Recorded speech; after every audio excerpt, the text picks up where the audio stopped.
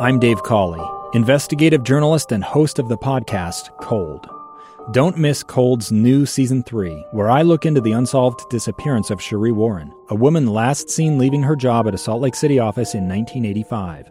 Police cast suspicion on Sheree's estranged husband and boyfriend, but never made any arrests or recovered Sheree's remains. Find Cold Season 3, The Search for Sheree, anywhere you get your podcasts. Welcome back to Live Mike. Let me tell you about another road trip I took once. Not as far as I drove that day. I figured out how to be a radio talk show host, but about 2 hours. When I got my first full-time job, it was at a radio station, a competitor of mine now, and so I won't be too specific, but I was working for the first time in my life with full-time employment, and I had real full-time money coming in, and when I was young, my high school didn't really have any of those like life skills classes. I didn't really know much about saving money, but I knew that it was important, and I knew that I somehow needed to put in place a system for myself to, should the rainy day show up, I would be able to weather that storm. And so I scratched my head and thought a little bit, and I asked some smart folks, and really people, the advice they were giving me was, well, you have to save. Obviously, you have to save. And I thought, well, I don't know if I have the discipline for that. And so I created a system where, get this is no joke. I was living in Utah County at the time, in Orem. I drove from my apartment in Orem out to Main Street in Ephraim, Utah. And I walked into a local bank there, and I set up an account. And I set up direct deposit to have a percentage of my paycheck every other week as it came. A percentage of that paycheck would be directly deposited into the account in that local bank in Ephraim. And they said, would you like checks? No checks. Would you like, this is in the early days of online banking, would you like access to online banking? Nope, no thank you. Don't want any online banking, no. Would you like a debit card? No thanks. What I was setting up was the inability to have any access to that money, save for the direct deposit, which came every other week, so that me, from a few hours away, would have no convenient access to that money. The only way to get my hands on that money that I was saving was to physically drive myself out to Ephraim. And you know what? The rainy day did come.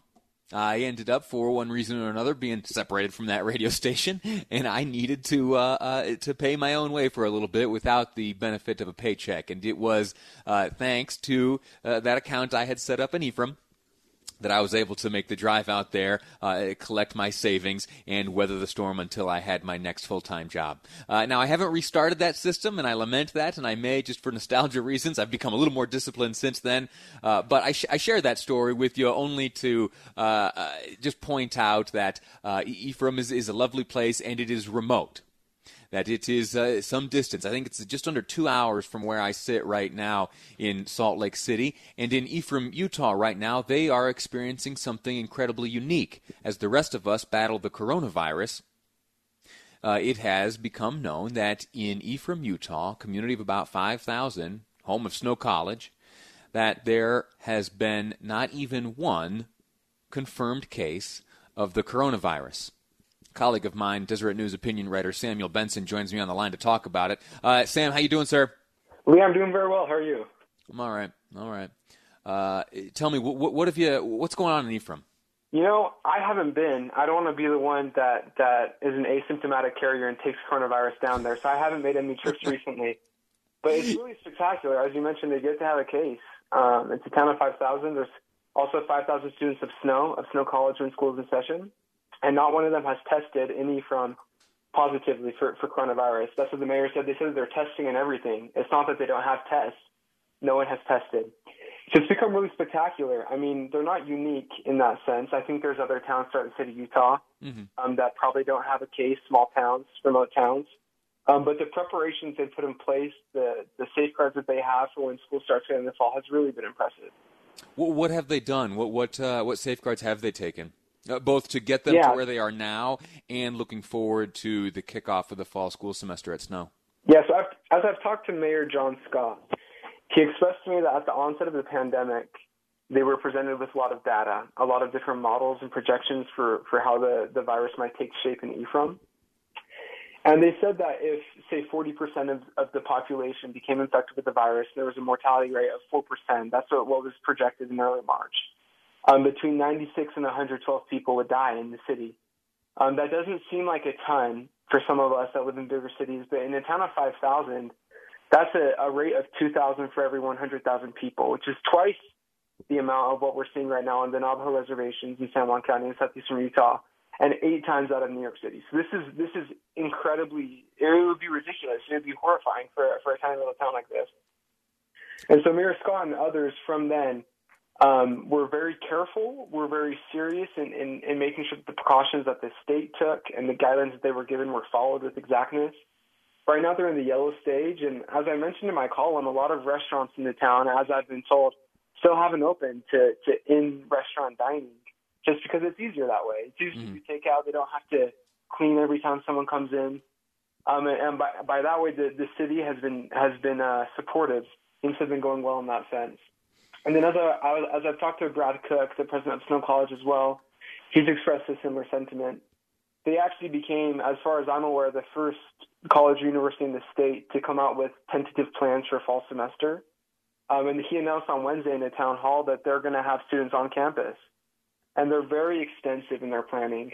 They're hoping that they can have mass testing so everyone is tested before they come. They might have a hybrid setup where some classes are on campus, some are remote. They're going to have different class sizes, everything below 50, as the state has suggested. They're going to encourage mask wearing. They're going to have social distancing. They've really taken precautions to the extreme. And what strikes me is that they get to have a case. Coronavirus isn't something that they've dealt with firsthand yet. And even so, they've been remarkable in their response. It's my understanding, you grew up in Ephraim. That's your hometown. And it's also my understanding that in Ephraim, that there are no orders in place, that all of the adherence to the guidelines that have been handed down by the coronavirus task force here in the state and shared with organizations like the CDC, this essentially comes from willingness and people's free will and choices. What is it about the people of Ephraim that makes them act in this way, based on your having grown up there? Yeah. I wish I could portray it as a utopian society, and make it sound perfect. But it's close. It's not quite, but it definitely is close. And the people there are special. I think one thing that really portrays the type of good people that are there is the story of Snow College. I mean, when it was founded, Ephraim was settled by poor Scandinavian pioneers from the Church of Jesus Christ of Latter-day Saints. Brigham Young sent them to Ephraim, to Tempe Valley, to help on the temple. And they decided they wanted to build a college to teach teachers, to instruct teachers. And they decided they had no money. There was an economic recession. And they decided that what they were going to do is everyone that had hens that laid eggs, or chickens that laid eggs, they were going to have, every time they laid an egg on Sunday, they would take those Sunday eggs and sell them. And all the proceeds they had would go toward the building of the college. And so this, 150 years ago, these pioneers, these settlers, their legacy lives on. And although I don't know what the percentage of the population that descends from these original settlers, but I assume it's probably the majority. This is a town that's generational. People have been there for a long time. People love each other. People care about this close-knit community. And it's something really beautiful that you don't really recognize until after you leave. I mean, growing up in high school, sometimes you get sick of sometimes there's a smell of cows or the small high school or the quirks of that. But it's a beautiful, beautiful place. And I'm actually surprised you didn't take more trips to Ephraim to take the money, because if I had a big account in Ephraim, I'd be going there every weekend to blow it all.